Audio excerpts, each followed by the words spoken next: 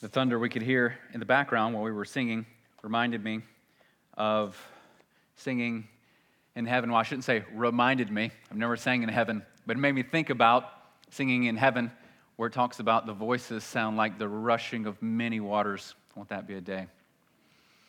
Jeremiah chapter 12, verses 5 through 7 is where we're going to be today as we continue to walk through this wonderful and very applicable book.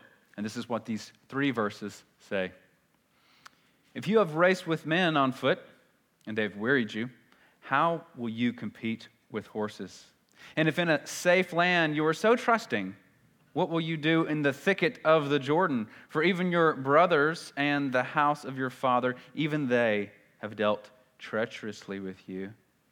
And they are in full cry after you. Do not believe them, though they speak friendly words to you. I have forsaken my house. I have abandoned my heritage. I have given the beloved of my soul into the hand of her enemies. This is the word of God. You can be seated, and please bow with me while you're being seated. Father, we need your help today. This text will be a sobering one and a very helpful one for those who know you. It will bolster our faith. Or for those who don't know you, I pray that the seriousness of the message today would draw them to you, would show them the frailty of life, and would help them to see the error of their ways and to be willing and ready to repent and believe once and for all. Lord, we love you and we thank you for this truth. Help me to preach it well and rightly and lovingly and boldly. In Jesus' name, amen. Well, this message today will be one of those messages that sets us apart from the seeker-sensitive churches. It just will. It's a serious topic that we have to talk about today, and it's a good topic, though, for us. I'll tell you why. Those of us who truly know the Lord, we know that this word is precious, and we know that it's our life. We also know that in reading it, believing it, and living it, we are given a robust and real and resolute theology and doctrine that's good for us. And it is the opposite of the false doctrines out there that are perpetuated by those who have teachings that really are just feeble and fickle and frail. And when you have a doctrine that's feeble and fickle and frail, it creates a people who are fickle, feeble, and frail. When you have a doctrine that is real and robust and resolute, guess what? It makes you real and robust and resolute. And we're going to get a healthy dose of some serious truths today. So buckle up. It's good for you. Last week, Jeremiah was asking the questions. He was asking questions about the wicked. If you were here, you might recall. He was looking around. He was wondering why the wicked seem to be prospering. Why are they doing so well, even though they're so wicked? I don't get it. We saw that God has something for us always, especially in the Psalms. The Psalms deal with every human emotion you can ever have, it's been said. We saw that in Psalm 37, in Psalm 73, the 3:7 and the 7:3, just flip them. That's where we find what we need to get through, to navigate those waters of why is it this way, Lord, sometimes. And he has exactly what we need in the scriptures, as he always does. So if you missed that sermon, please go back and listen to that, especially if you do struggle with why do the wicked prosper. Sometimes it seems, why is that, Lord? Struggle with that? Go listen to last week's sermon. This week, God answers Jeremiah's questions by focusing him on 2 things. Number 1, the future of his own ministry and the future of the wicked. He deals with the future of Jeremiah's own ministry. He says, I want you to focus on your future here. Don't worry about them so much, but I will tell you what's going to happen to them. Those 2 things are going to help him persevere through pain, which is why I've titled the message this morning, Persevering Through Pain. This is good for us. This is applicable for us because if you've been in the ministry and the faith at all, you know that it's not always easy. And Jesus never said that it would be. Now, there are people out there telling you it's easy and you're just going to be ushered up into heaven on a bed of roses. And if you suffer, if you have any hardship, boy, then there's something wrong with you. And that's just not the truth, as we're going to see today. The 3 points we're going to cover today are this. I'm just going to go ahead and lay them out to you. We got 3 verses. We have 3 points. Number 1, God's servant may grow weary. Number 2, things for God's servant may get worse. And then thirdly, but God's servant will win because God wins. That's where we're going today. That's where the text takes us. And that's where the rest of Scripture mirrors and echoes these truths as well. So let's just get right into it. So he's saying, why do the wicked prosper? What's up with this? I don't get it. God answers him with this. 2 questions. Jeremiah, he basically says in verse 5 here of chapter 12, if you have raced with men on foot and they've wearied you, how will you compete with horses? And if in a safe land you're so trusting, what will you do in the thicket of the Jordan? If you have raced with men on foot and they have wearied you, how will you compete with horses? We're only 12 chapters into this book. It's the longest prophetic book in the Old Testament, if I'm not mistaken, not as far as chapters, but as far as words. And already, Jeremiah is wearied. He's already saying, this is hard. I'm not always liking what you're telling me to say, liking what you're telling me to do, God. It's been hard. And God's saying, if you're wearied out already, it's going to get harder. That's what he's saying. We're going to talk about this thicket talk here in just a second. But Galatians 6, 8, and 9 talk about this life as a race. Paul thought about this as a race too, which we're going to see in actually Philippians 3. But he does mention the possibility of getting weary here. Galatians 6, 8, and 9. For the one who sows to his flesh will from the flesh reap corruption, but the one who sows to the Spirit will from the Spirit reap eternal life. So, yes, Christians, we have eternal life by faith in Jesus Christ and what he did for us. We know we're going to reap that. It's coming. But then he says this in verse 9. Let us not grow weary in doing good, for in due season we will reap if we don't give up. That last part means that this is contingent on you not quitting. Those who make a profession of faith and then quit Jesus altogether, just throw it all away, this doesn't apply to them because it shows that it was a false profession. Those who are truly in the faith continue going on in the faith with the help of the Holy Spirit, not on our own strength. Oh my gosh, aren't you glad it's not on your own strength? We would fall, we would fail miserably if it was dependent upon us to keep ourselves in. That's why I'm so sad for people that I talk to that have a poor theology which tells them you've got to keep yourself in. I think, poor you. You must be tortured, always trying to do, and be. I feel so badly for them, and they are tortured. See, Jesus keeps us. He says, he who has begun a good work in you will complete it. He who has begun a good work in you, he will complete it. It's God working within us and with us. So he says, don't grow weary in doing good. Why would the Holy Spirit encourage him, inspire him to say that if it wasn't possible to grow weary in doing good? It is. It's sometimes tempting and easy to grow weary, especially when you feel like you're alone, like Jeremiah here. He was one of the only voices in his day speaking up for the truth and staying against the wave of wickedness. And you can grow weary.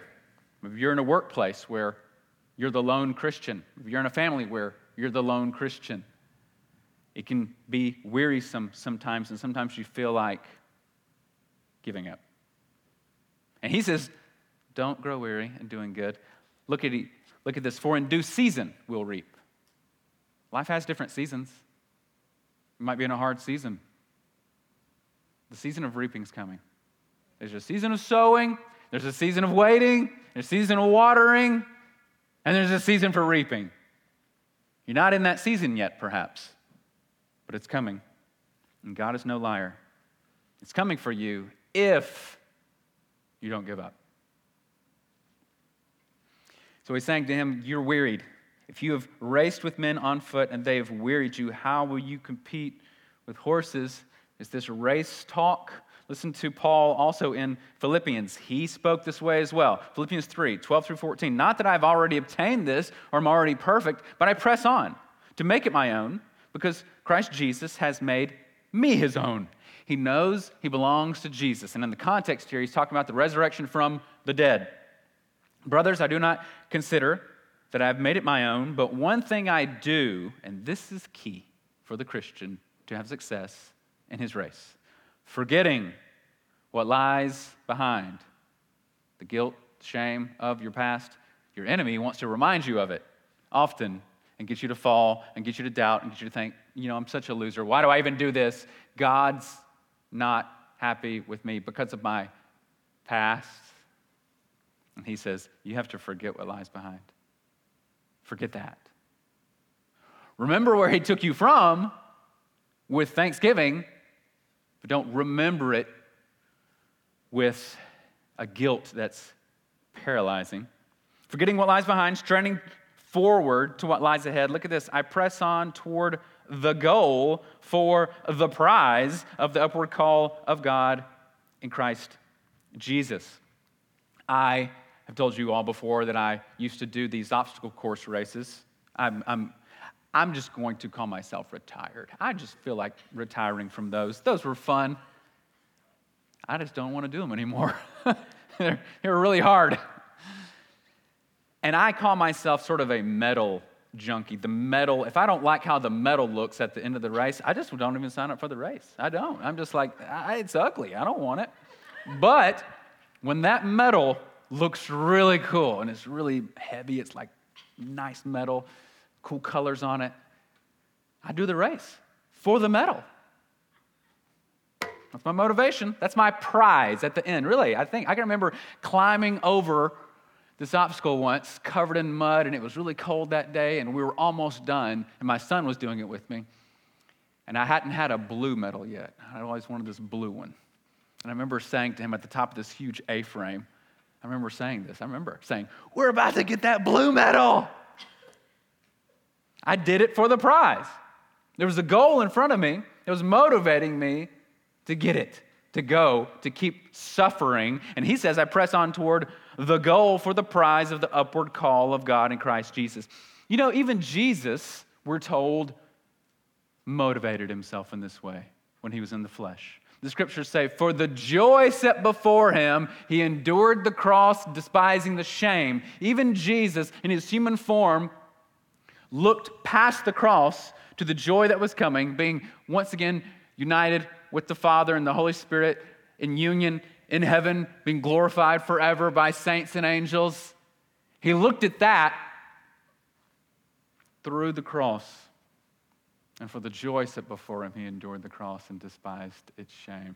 And we have to do that as well when we're suffering, when it's hard. We have to persevere through pain. We put something before us, and it's the truth that we're in Christ Jesus, this upward call. God will call us to himself one day. He will. 100% going to happen for those who are in Jesus. It's going to happen.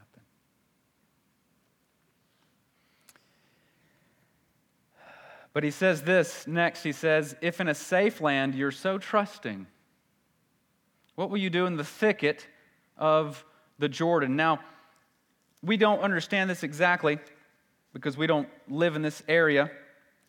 But the Jordan, as you know, if you've read the Old Testament, there's mention of it overflowing its banks. The Jordan overflows its banks. Well, when it does that, it creates a section, before it goes back down, where it's watered temporarily.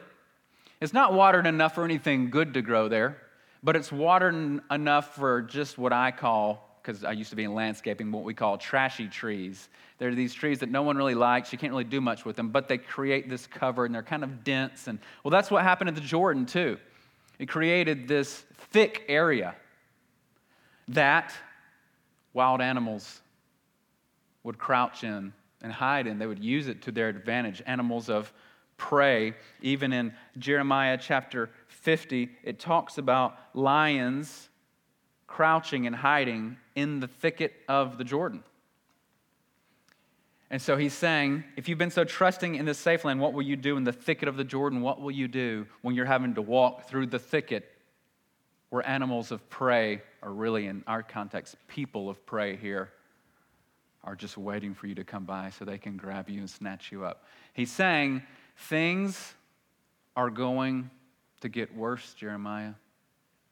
Things are going to get worse. And listen, this is why we need to realize and why we need to grab on to this real, robust, and resolute theology and doctrine that we have in this book, because that's what's going to help you be real, robust, and resolute on the day of hardship. And we need Christians like that. We do. You've got to be that way, because if you think this culture is just going to get more accepting of you, you're fooled into a lie. They're not getting more accepting. They're getting more hateful of you. Even just people that just believe common sense things now are attacked. So what about when we stand up and stand on the truth? Oh, we're going to be treated just like Jesus was, which he said we would be. And so we've got to have this dense, rich grasp on this dense, rich book, because it's going to get harder, is what he's saying to Jeremiah. Listen to what Warren Wiersbe said. Each new challenge helped Jeremiah develop his faith and grow in his ministry skills. The easy life is ultimately the hard life. What's he mean by that? The easy life is ultimately the hard life, because the easy life stifles maturity, but the difficult life challenges us to develop our spiritual muscles and accomplish more for the Lord. You don't build character by being a spectator, he says. You have to run the race with endurance and do it on God's terms. You have to run the race with endurance and do it on God's terms. That last point is key. Do it on God's terms. To do God's work in God's way. Verse 6 of our text, Jeremiah 12:6. For even your brothers and the house of your father, even they have dealt treacherously with you. Remember, he's revealing to him more of this plan. We saw last chapter, he didn't know that the people of his own town were plotting against him, and God revealed it to him. And now he's revealing it's not just people of your own town. It's worse, Jeremiah. It's going to get worse, because it's actually people in your own household. Even they don't like what you're saying. Even they want to shut you up. Even they want to hurt you. He says they're in full cry after you. Do not believe them, that they speak friendly words to you. When people of your own family, when those whom you love, your own flesh and blood, lie, deceive, turn on you, it hurts worse, doesn't it? It does. Few people can hurt you as badly as your family. Few people have that deep of a connection to you as your family, right? And so that's why it hurts so badly when your family lies to you, betrays you, is ugly to you in some way. It hurts so bad. And we can hurt others so bad in our family too, can't we, when we're the ones doing those things. But Jesus said this would happen to his followers. Jesus said this would happen to his followers. Listen to this, Matthew 10, 34 through 39. So this is nothing new for Jeremiah. It's nothing new in Jesus' day, and it is nothing new for us either. So I'm sharing it with you to help you persevere through pain if you're in a season like this, or if a season like this is coming, or if you've had a season like this in the past and you're still having trouble healing from it. Listen to this. Do not think that I have come to bring peace on earth. I've not come to bring peace but a sword. By the way, that was Jesus Christ of Nazareth who said that. It's not just some guy. Jesus Christ of Nazareth said, I've not come to bring peace but a sword. Are you catching this? Are you guys catching this? Because this is not the Jesus that's usually portrayed to us through media, through movies, through whatever. That Jesus, he just loves everybody, doesn't he? He just wants everybody to be happy, and he heals everybody, and he just wants everybody just to get along. Truth divides, doctrine divides, and it's supposed to, because Jesus divides. Because light can't live with darkness, and truth can't live with lies. For I've come to set a man against his father, and a daughter against her mother, and a daughter-in-law against her mother-in-law, and a person's enemies will be those of his own household. Whoever loves father or mother more than me is not worthy of me, and whoever loves son or daughter more than me is not worthy of me, and whoever does not take his own cross and follow me is not worthy of me. Whoever finds his life will lose it, and whoever loses his life for my sake will find it. Now, is Jesus saying he gets pleasure out of breaking families up? Is that what he's saying? Like, I came to split up families. It's my great joy.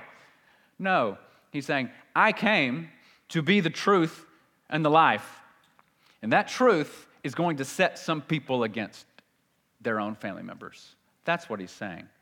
He's not saying, it's my mission, it's my goal to make people hate each other. No. He's saying, it's my goal to save people and make them righteous. And guess what? The wicked hate the righteous because their righteousness is light, and that light exposes darkness. And the darkness flees from the light because its deeds are evil. Just like I used to flee from the light because my deeds were evil. I didn't want them exposed. And so he's saying to Jeremiah, it's going to get worse for you. Jeremiah is now a prophet. He no longer has the profession of priest anymore. May have been a bit more cushy job had he stayed there, maybe. If he compromised like the other guys, it would have been very cushy. But now God's called him to be a prophet. And the role of a prophet was not an easy role back in that day. Have you read the prophets? I wouldn't have wanted to be one. In that day, I wouldn't have.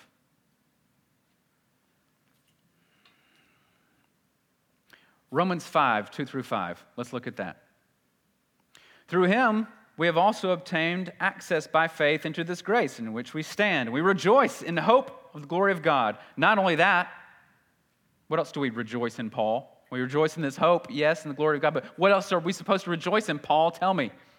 But we rejoice in our sufferings, knowing that suffering produces endurance. And endurance produces character. And character produces hope. And hope does not put us to shame because God's love has been poured into our hearts through the Holy Spirit who's been given to us. He says, rejoice in your suffering.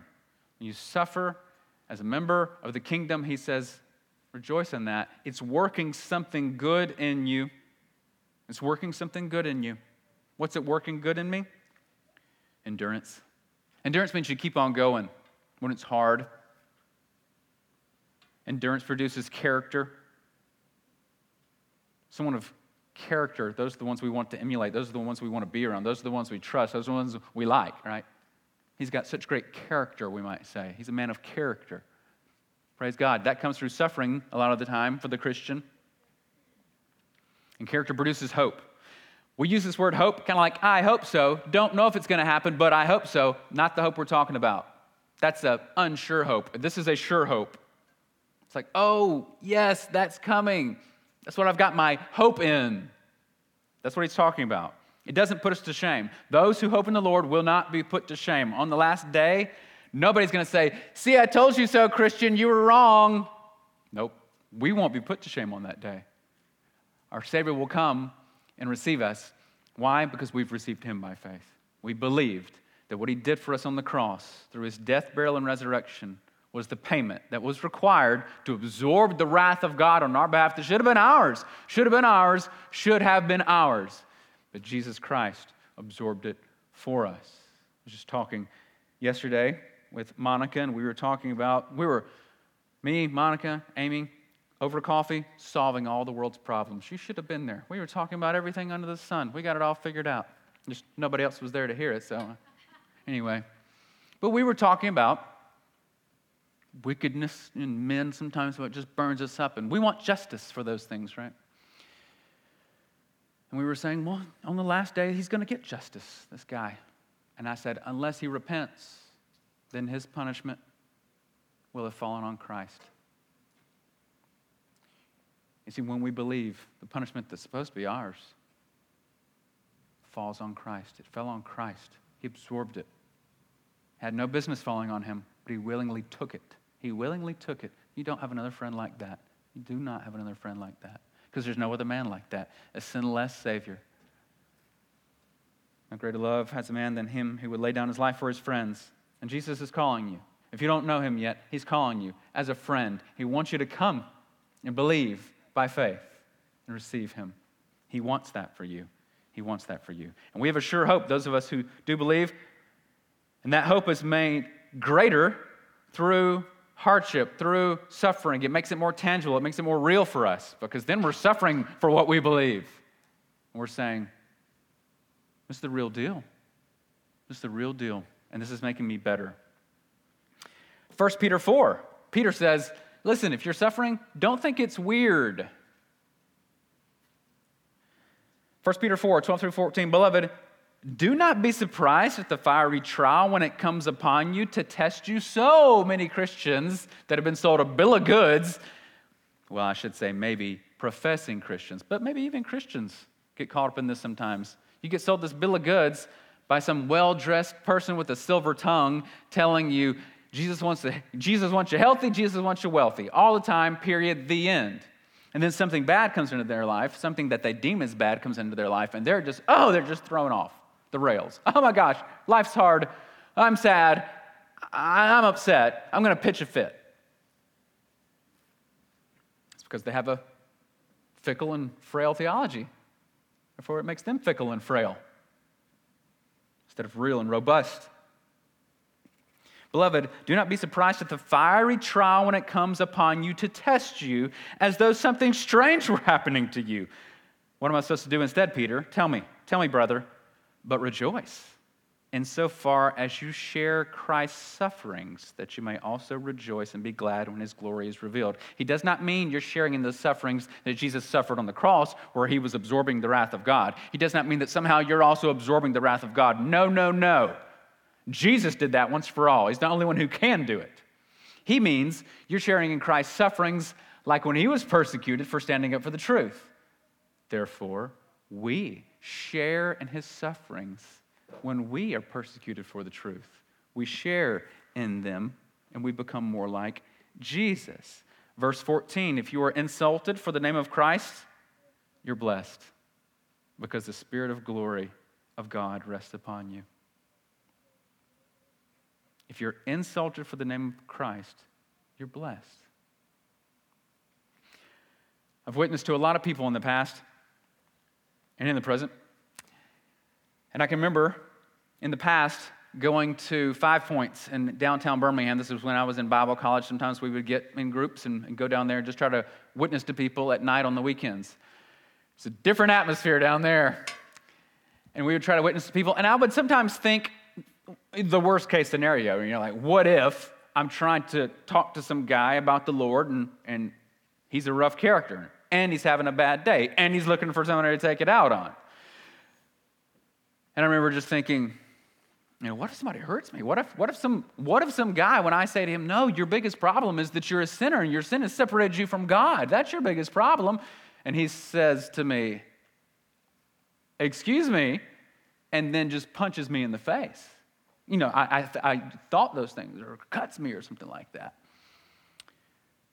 And I would think, Lord willing, I would survive that. But then I would think the next day, what if the next day, Then I look in the mirror and I see this cut on my face and the black eye. I remember thinking, how cool that would be. I got this because of Jesus. Like, these are Jesus wounds. It made me feel good, actually. Like, what if I got that? And I almost kind of hoped it would leave a scar, because then I'd always have that scar. How'd you get that scar? I was witnessing to some dude, and he punched me in the face.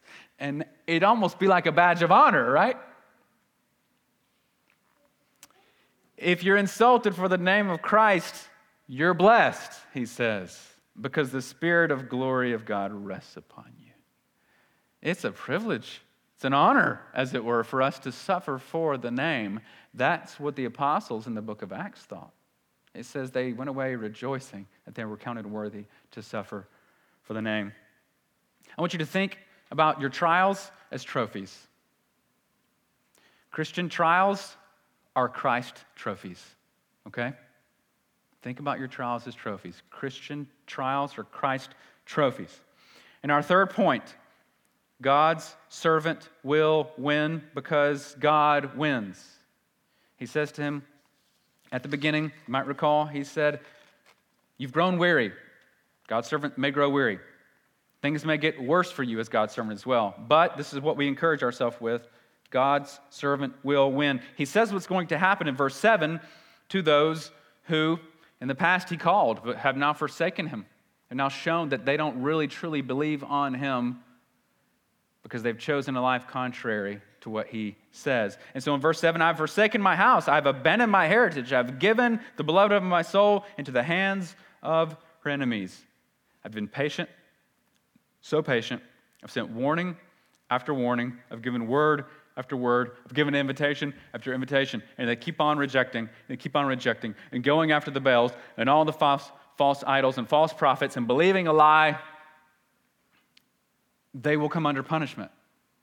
And he's talking about the nation that's going to come and invade them, the Babylonians. They're going to come and invade. He actually ends this chapter by also saying, but if any nation will not listen, I will utterly pluck it up and destroy it, declares the Lord. Lest you think, man, that's mean. No, it's not. Just like you don't say when a judge gives a child molester the death penalty, you don't think, that's kind of mean. No, it's not. You think, good, don't you? Because you're supposed to think that. You're supposed to think, good. That evil has been taken out of the world. That's a good thing. Now, we have to be careful because we'll swing over a little too far with that, and we'll almost say like, yeah. How about you electrocute them and then let it off for a little bit and then do it again and let it off? Don't do it all at once. Let's stretch this out for a few hours.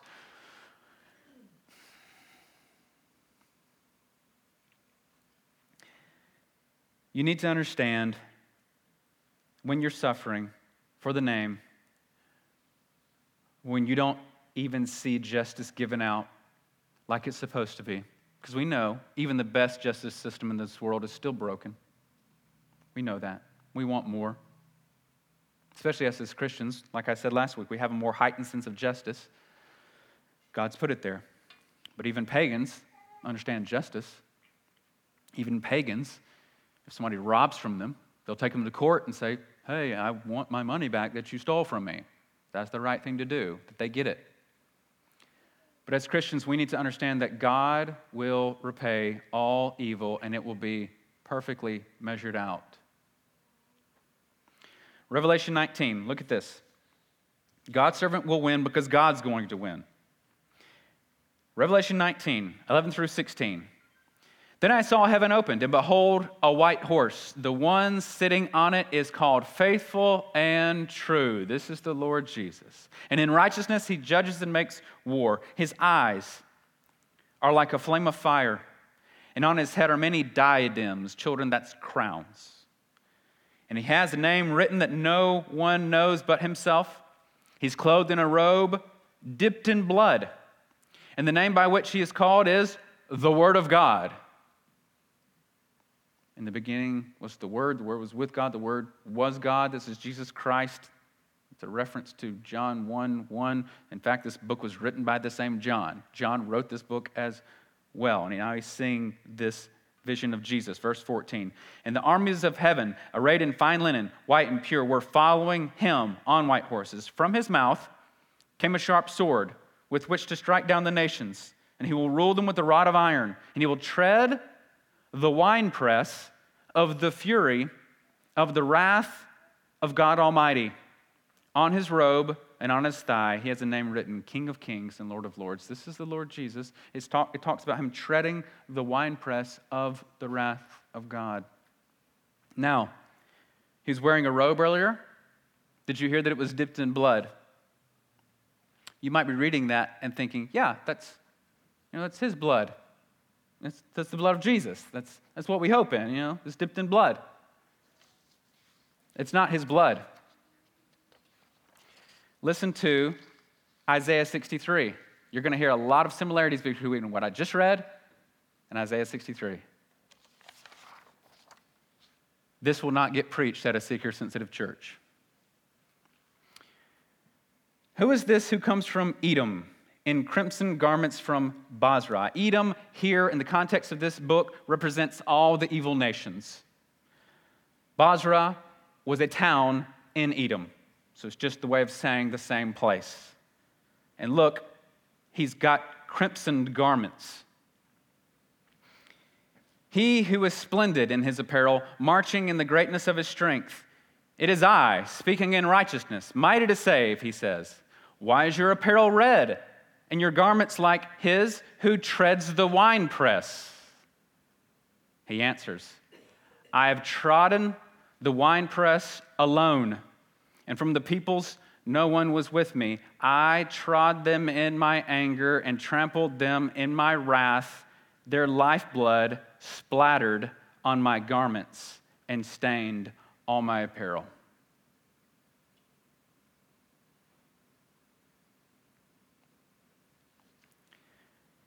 Treading out the winepress of God's wrath, Jesus Christ has the blood of his enemies splattered on his clothes.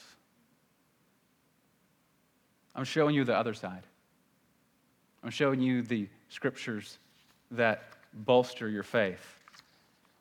Knowing that on the last day, God will right all wrongs. You don't have to worry about carrying out your own vengeance. Yes, sometimes those thoughts taste good to our sinful flesh. We want to carry it out. I get that. But I promise you, on the last day, you'll be totally satisfied with the justice that God carries out on the wicked. And if you're in here this morning as a Christian, it's because God the Father trampled the Son on your behalf. You would be among that number on this day, but you're not now because of this fierce wrath that God poured out on his Son.